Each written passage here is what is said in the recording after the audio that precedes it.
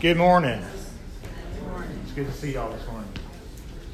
Hope you've had a good week, and if you haven't had a good week, I hope God has been near to you this week. Let me pray for us, and then we'll get started.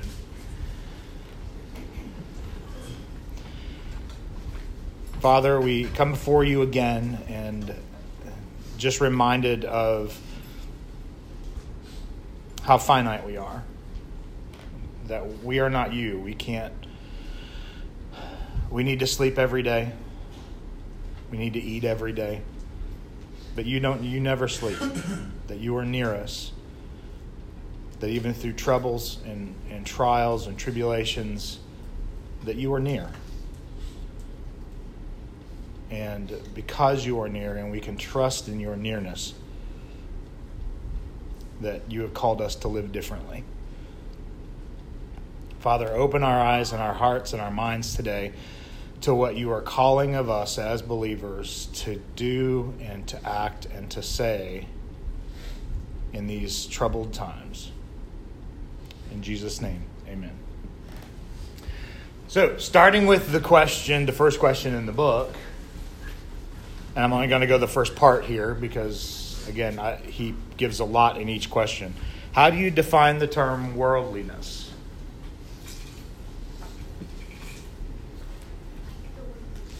Like the world, okay. Anything that's not holy. Anything that's not holy. It's a good thought.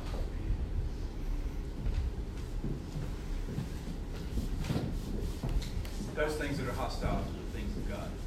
Things that are hostile to the things of God. Against, contrary. So how do you know if the life you've lived this week was a worldly life or not? It's in accordance with the Word of God. Say it again. If it's in accordance with the Word of God or not. Okay. And we're going to see if that's true this week. And that's the difficulty with these types of passages, because the last two Sunday school lessons have really been about the big picture, the doctrine, the inheritance that we have. And now it's about, okay, because you have that inheritance and because God is near to you, how are you supposed to live? And now we get into how we live. So let's read through. We're 1 Peter chapter 2, starting in verse 11. And I'm going to read the whole passage to 3:12.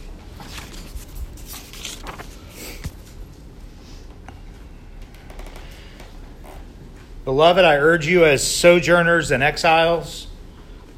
Some of your translations may say aliens and pilgrims or aliens and strangers. To abstain from fleshly lusts with which wage war against the soul, by keeping your conduct excellent among the Gentiles, so that in the thing which they slander you as evildoers, they may, because of your good works, as they observe them, glorify God in the day of visitation. Be subject for the sake of the Lord to every human institution, whether to a king as the one in authority, or to governors as sent by him for the punishment of evildoers and the praise of those who do good. For such is the will of God, that by doing good you may silence the ignorance of foolish men. Act as free people, and do not use your freedom as a covering for evil, but use it as slaves of God. Honor all people. Some of your versions may say honor all men. Love the brethren, fear God, honor the king. Servants, be subject to your masters with all fear, not only to those who are good and considerate, but also to those who are crooked, or unreasonable, or unjust. For this finds favor, if for the sake of conscience towards God, a person bears up under sorrows when suffering unrighteously. For what credit is there if, when you sin and are harshly treated, you endure? But when you do good and suffer for it, you endure. This finds favor with God.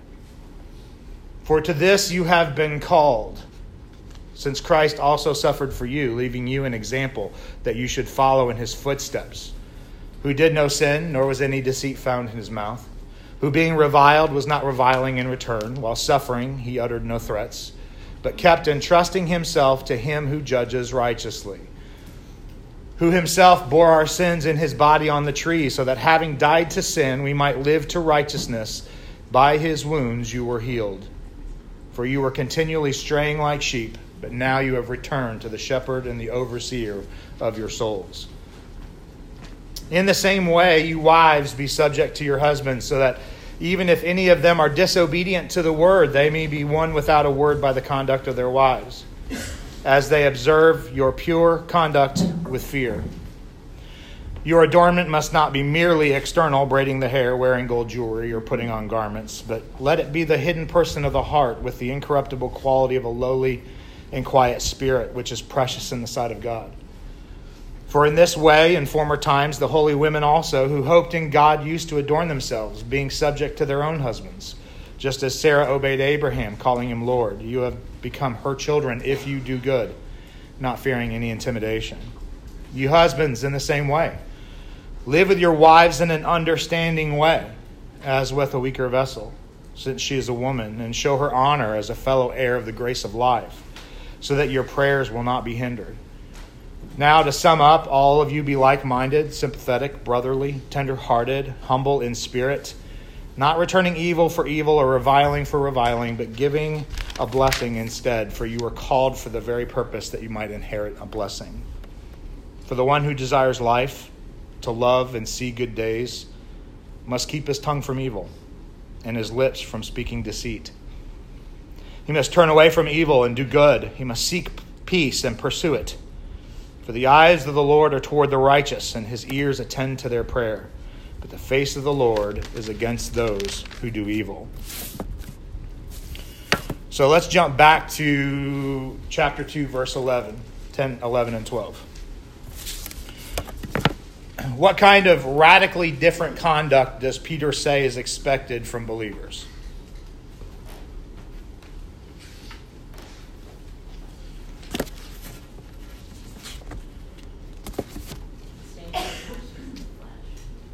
Abstain from fleshly lust, or lust of the flesh. What does that mean? Following what your heart, what your sin tells you to follow after. Okay. Are you looking for specific? Oh, yeah. All right. Let's make this real. Don't have sex with people other than your wife. Okay, that's our natural place to go with this verse, right? But is that all that it means? Don't tell a lie when you're tempted to. Don't cheat the government. Don't cheat your neighbor. Don't cheat your employer. Don't cheat your employer. That's right. That's right. A what? Ooh. Not too many real young ones here, but I also know that there are a lot of people my age and a little younger who still love their games. Is that a lust? Your desire to spend a lot of time doing things that are of no value? What else can that be attached to? What?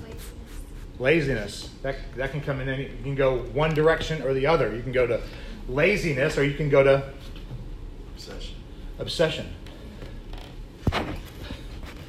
Covers a whole lot more than just the sexual lust that we naturally think of when we think of this. We're talking about anything in our life that is controlled by the sin in our heart. Abstain from fleshly lusts. So, how do you do that? Look at verse 12.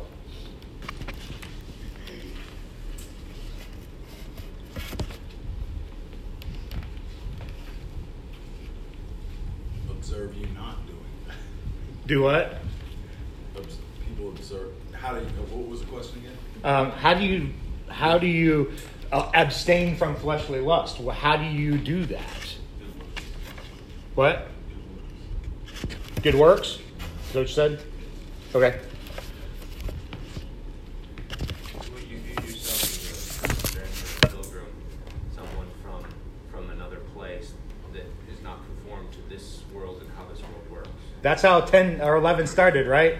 That reminder that we are strangers and pilgrims, and if you're a stranger and a pilgrim or an alien or an exile or a sojourner, you're not from around here.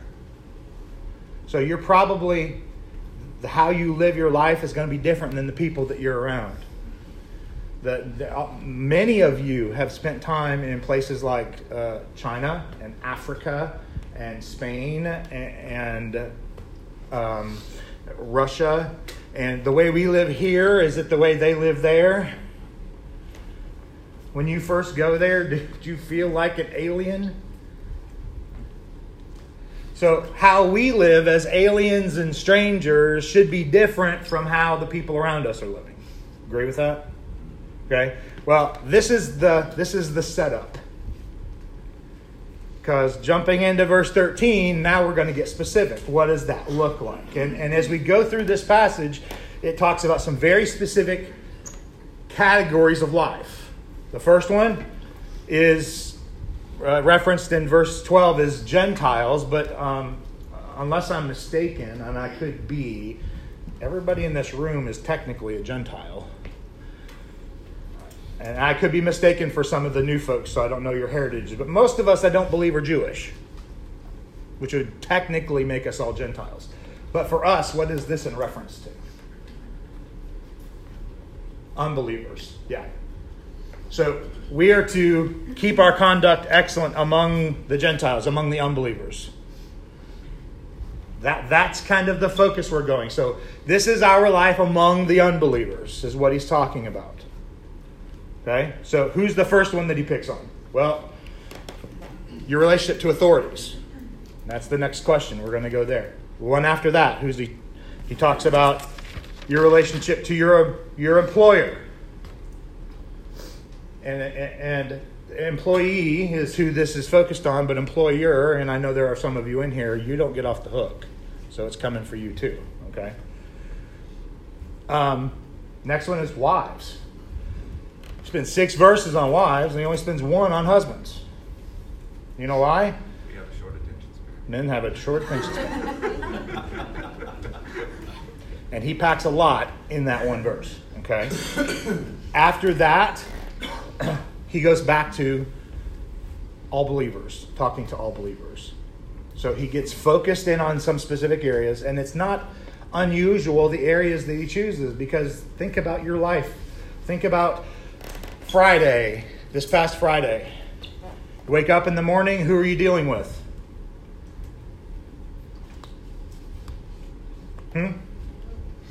Yes, but let's be specific. My kids. Your kids. Ourselves, husband and wife, right? You get done with breakfast, you get done with all the stuff you got to do in the morning, and Gil goes where? It's not a difficult question, folks. Goes to work. Okay, so wives, husbands, work. And as you're driving to work, police officer pulls you over. Now you're dealing with the authorities, right? So your day-to-day lives deal in these 3 categories: home, job, and authority in your life. And that's what he's hitting in these short amount of verses. So this is where we're going to be. So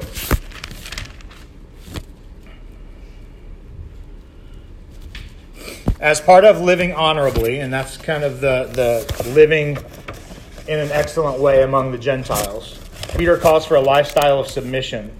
What does this word mean? Or in my version, it says be subject. But it's the same idea. Subject, be in submission.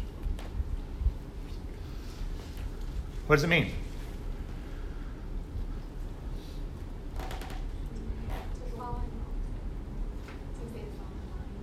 Fall in line. Okay. What were you going to say?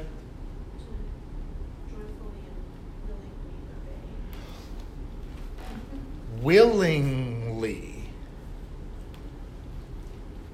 This word just means to put yourself under someone else.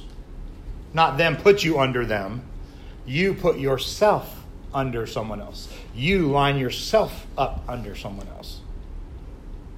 Now, how is that different from what the world's thoughts of submission are? Get away with everything I can. Okay. Submission is, in the world's world, submission is a bad thing. It's a loss. Right? You're a loser if you submit. Right? Okay. You're aliens and strangers in this world. So this is requiring us to be different. Okay? So now let's get into actually, before we jump past this, this is kind of a sidebar, but he mentions this verse in the verses to consider, Jeremiah 29, 4 to 14. Turn there for me, would you? Jeremiah 29, 4 to 14. We are aliens and strangers. We are exiles. We are sojourners. And there's a favorite verse in this chapter that everybody loves to quote, isn't there? Jeremiah 29:11. For I know the plans that I have for you, declares Yahweh, plans for peace and not calamity, to give you a future and a hope. So let's put this verse in context so you don't misuse it ever again. Okay? And we have to go back to verse 4. Thus says Yahweh of hosts, the God of Israel, to all the exiles who I have sent into exile from Jerusalem to Babylon. So this is talking to Israel. This is talking about their exile to Babylon. And he said, I put you there. Well, if we are believers and we're in this world and we are exiles and sojourners, God has put us here. Yes? Now listen carefully what he says to them. You're in exile. They're going to be there 70 years. Build houses and live in them. Plant gardens, eat fruit. Take wives, become the fathers of sons and daughters, and take wives for your sons, and give your daughters to husbands, that they may bear sons and daughters, and multiply there, and do not decrease. What does he tell them to do? Live life. Keep going. This is where it gets tough, folks. You know what's going on in our nation right now. You know who's in charge right now in our nation. Verse 7, seek the peace of the city where I have sent you into exile. Seek the peace of the city where I have sent you into exile. And pray to Yahweh on its behalf, for in its peace you will have peace. For thus says Yahweh of hosts, the God of Israel, listen carefully here.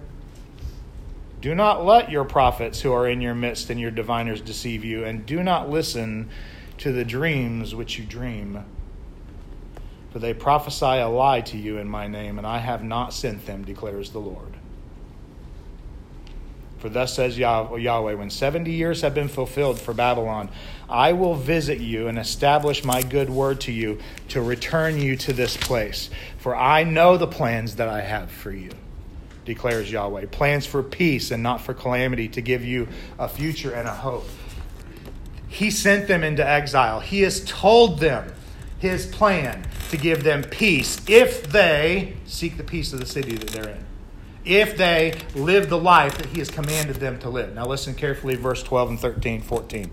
Then you will call upon me and come and pray to me, and I will listen to you. And you will seek me and you will find me when you search for me with all your heart. And I will be found by you. There's a promise here, but it comes with an expectation of obedience. So as sojourners and exiles, we have to remember that he has put us here. He has commanded us to seek peace. And you're going to see it's not just in Jeremiah that he commands us to seek peace. It's in a lot of other verses that we're going to go through that he commands us to seek peace. So let's jump back to 1 Peter. Now, the first place that we have to have peace is in our relationships with authorities. And I'm not going to spend a lot of time here, because based off of our history over the last 3 years, I think our elders have done a pretty good job of giving us an understanding of what this passage is talking about. But I do want to touch on it because there's a question for it. What reason does Peter give for submitting to our governing authorities? It's the will of God. For such is the will of God. It's God's will. It's for the sake of the Lord. Verse 13. Be subject for the sake of the Lord, for the Lord's sake. This is not about you, it's about Him. Your submission to the authorities is not about you, it's about how you are reflecting Him. That's what this is about. What happens when we do this? Verse 15.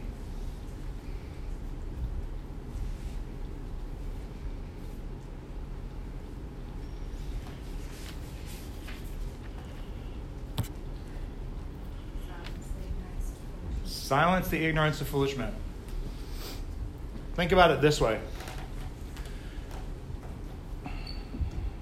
I've got a Facebook account. I hate my Facebook account. I personally would prefer to get rid of it. And I follow a lot of people on Facebook, and not just the people that I physically know, but I follow a lot of people that are in religious positions of authority that are engaged on Facebook. Not all of them respond appropriately.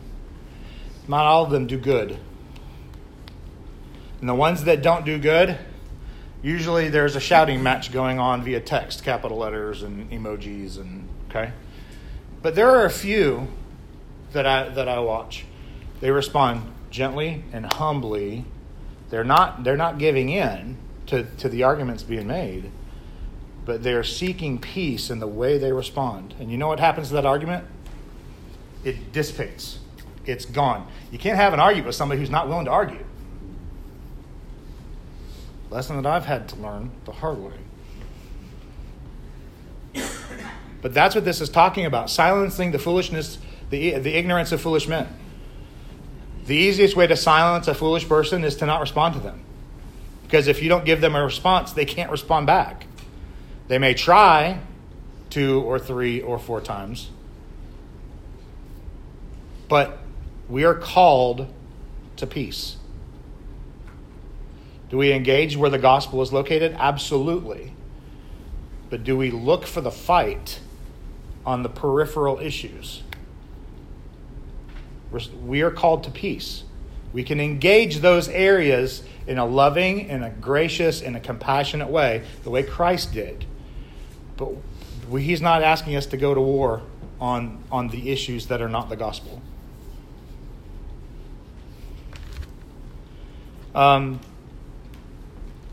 Verse 16 and 17. Act as free people. Do not use your freedom as a covering for evil, but use it as slaves of God. Honor all people. Love the brethren. Fear God. Honor the king. This is a difficult set of verses. Because especially in the last 20 years in the Christian world, the thought of I'm free in Christ to do these things has become very popular. And what you may not have intended to become evil still is a covering for evil. And you have to be careful. Every choice you make, every decision that you do, everything that you do has to be under the picture of, is this something that shows that I'm a slave of God? A child of Christ. Somebody who shows the gospel in my daily life. It's tough, folks, because it's true. Paul says numerous places that I have the freedom to do these things, but I choose not to do these things. And we have to be a little more discerning in the things that we choose to do and make sure that it doesn't become a covering for evil. So let's jump to the next set. We talked about governing authorities, and I think there's enough there. Let's talk about let's talk about work. Peter talks about Christ enduring unjust suffering, verses 18 to 25. How does Peter use that as an example of what it means for us to submit to an earthly master? Peter talks about how Christ endured unjust suffering. And that's specifically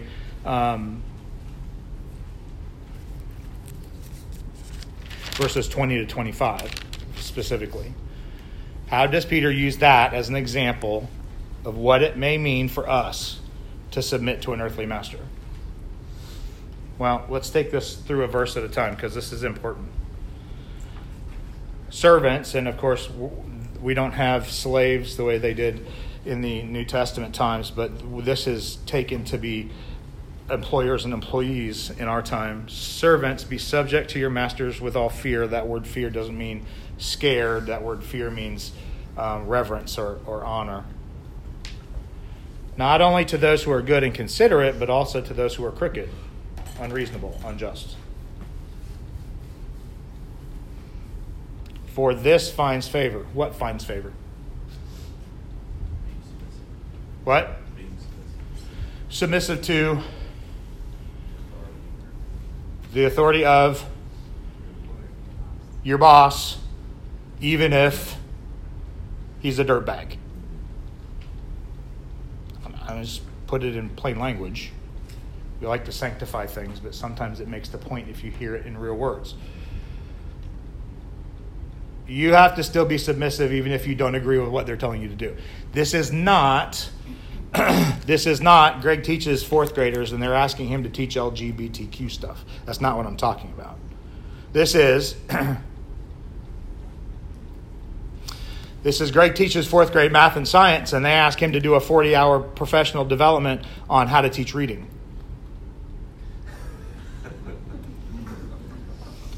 And they're not giving me time to do it. They're expecting me to do it on my own outside of work.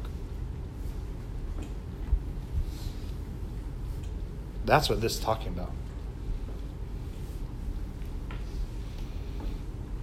I can come up with every excuse not to do that professional development.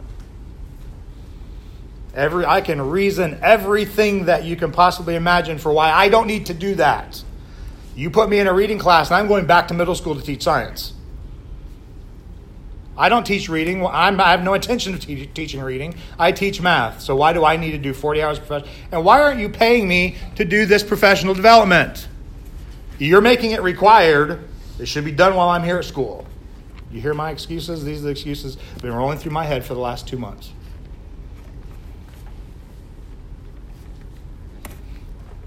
You read so well.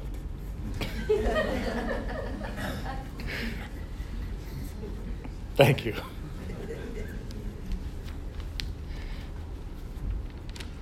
But when you do good and suffer for it, and that's not good. When you do good and suffer for it, this finds favor with God. So think about this with your job. And it's interesting. Some people look at this and say, oh, this is kind of a weird spot to put this. Where he's quoting the Old Testament on this. But think about this from your job's perspective. For to this you have been called, verse 21, since Christ also suffered for you, leaving you an example that you should follow in his footsteps. This is right after the talk about your job, folks. Who did no sin, nor was any deceit found in his mouth. He didn't sin, he didn't lie.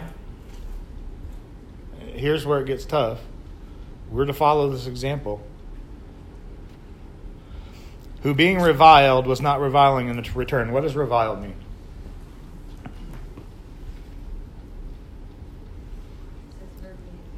Speaking verbally abusively. Most of us have seen that on our job, right? And what's the response? Right? Christ didn't do that. Was not reviling in return. While suffering, he uttered no threats, but kept entrusting himself to him who judges righteously. I had to remind myself this week that the Lord is near. In those moments, he is near. When you want to come up with every excuse not to do what you've been asked to do, the Lord is near. He understands. He knows where I'm at. He put me in this place to do these things. For you were continually straying like sheep, but now you have returned to the shepherd and overseer of your souls. We've got to move on. Chapter 3, verses 1 to 6. All right, wives, here we come for you.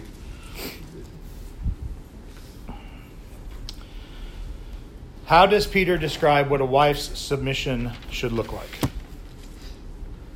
In the same way, you wives, be subject to your own husbands, so that even if any of them are disobedient, what's that assuming?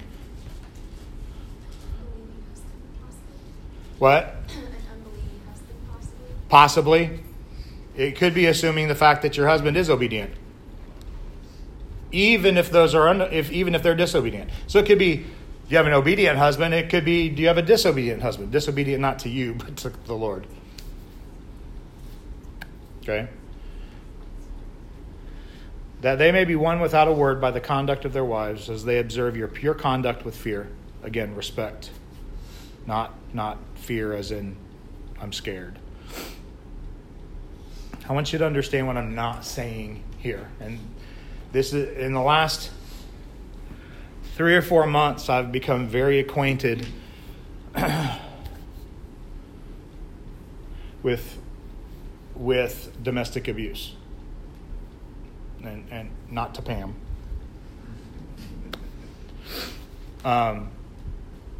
But more than one person I've come in contact with in the last 4 months is dealing with domestic abuse.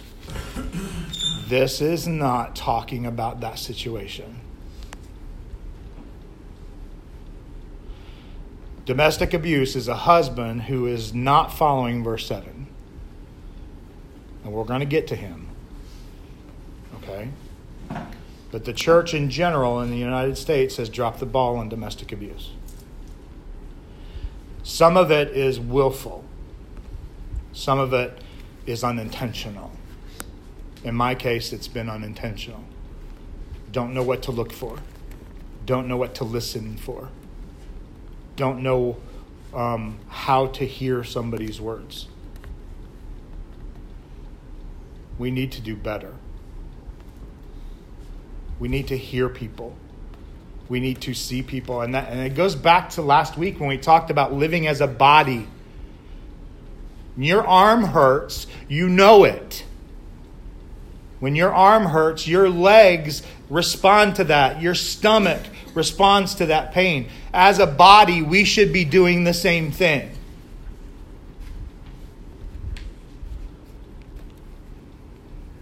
That's another topic for another time, but I don't want you to misunderstand what this verse is saying. This is talking to a wife who has a husband who is, for the most time, obedient to the Lord, or maybe disobedient to the Lord, but not in a cruel and vicious manner. That person is dealt with in a very different way. We protect the person being abused, and we work toward the hopefully the salvation of the restoration of the abuser and protecting the abused in the process. We have to do that. So this is talking about a normal everyday life, not that bad situation. Okay? So verse 3, your adornment must not be merely external, braiding of hair, wearing of gold jewelry, and putting on garments. And this verse could actually nowadays be applied to most men too. I'm just being honest. But this is the key on that verse, not merely external. It doesn't say, John MacArthur is one of my favorites, and he's got a phrase, if the barn needs painted, paint it, baby, paint it. Okay? The idea is not to avoid makeup, not avoid clothing, not avoid those things. Don't be preoccupied with those things. Take care of yourself, take care of your home, but don't be preoccupied with those things. That's what he's saying. Let it be the hidden person of the heart with the incorruptible. Think back to the last Sunday school series. Think back to there. With an incorruptible quality of a lowly and quiet spirit. The wife is to be like who? Who is gentle and lowly? So she's being called to be like him. Just like all the rest of us were called to be like him. Right? They always love to get into Ephesians and use the these 6 verses to pound on the wife, right? But what's the verse in Ephesians that comes before? Be subject to one another. It's not just the wife that's being called to be submissive. It's the husband that's being called to be submissive too. Their submission looks different, but it's still submission. Let's look at the man. Verse 7. You husbands, in the same way, live with your wives in an understanding way, as with a weaker vessel, since she is a woman, and show her honor as a fellow heir of the grace of life, so that your prayers will not be hindered. So what kind of a relationship, husbands, wives, please don't talk on this one, okay? What kind of a relationship does Peter call you to cultivate with your wife?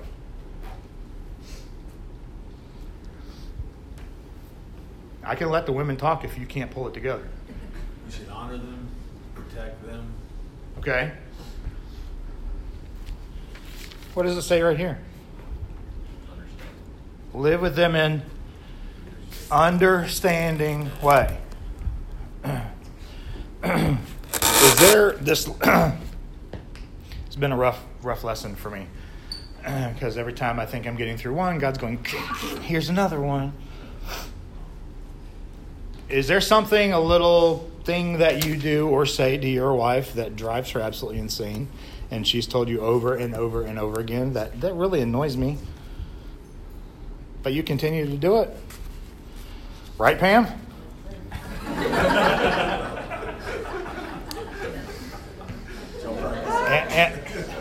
It's practice what you preach day, folks. You have to live with your wife in an understanding way. If that bothers her, then don't do that. Have I done better? Yes. I'm not sure that's a yes. I have been more mindful of it, but maybe I'm not as mindful as I need to be. This is the important piece of this, gentlemen. What's the effect of you not living with your wife in an understanding way? From the verse. What? What? God doesn't hear your prayers, dude. Your prayers are worthless if you're not living with your wife in an understanding way. You're not caring for her as she's a weaker vessel. Ladies, don't get riled up by that. God made men's constitution to be different than a woman's constitution. They made us to go out and work in the field for 10, 12, 14 hours a day and come back and still be able to do chores at home. Most men, not all, most men have a stronger constitution. God made us that way. Allow us to use that the way God intended. But dude, if you're thinking that you're praying and you're not taking care of your wife, you're talking to the wall. Your prayers don't mean nothing if you're not taking care of your wife, if you're not understanding her, if you're not living with her in an understanding way. You're toast, man.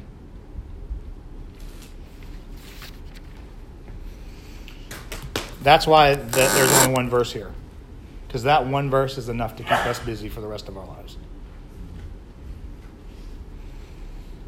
Now, sum it up. Verse 8. That's what he says. Now, sum it up. All of you, be like-minded. Goes back to living as a body, right? The body only works when all of the pieces are working the way they were intended to work. Be like-minded. Sympathetic. Something else I need to work on. Brotherly, tender-hearted, and this is the key, humble in spirit. One of the things he said in the book, and I've read in a couple of other places, is this whole understanding of being subject or being submissive. You need to be mindful of the fact that when you're submissive to somebody else, if you are looking at them to make sure that you're doing, husbands, if you're looking at your wife to look and see where those weak areas are that you can support, that you can understand her and live in that way, are you thinking about how to crush her under your heel? No. Your mind is focused on loving her and caring for her and doing that. Ladies, you can shout this out if you want to. If you got a husband who's doing that, is it easier to submit to him? If you got a husband who is loving you and looking for ways to care about you and taking care of you in your weakness, is it easier to submit to that? I would hope so. Doesn't matter. God's already called you to do it. But he's also already called the guys to care for their wives. You have to live in humility with your wife. I can speak to the men because I know my heart.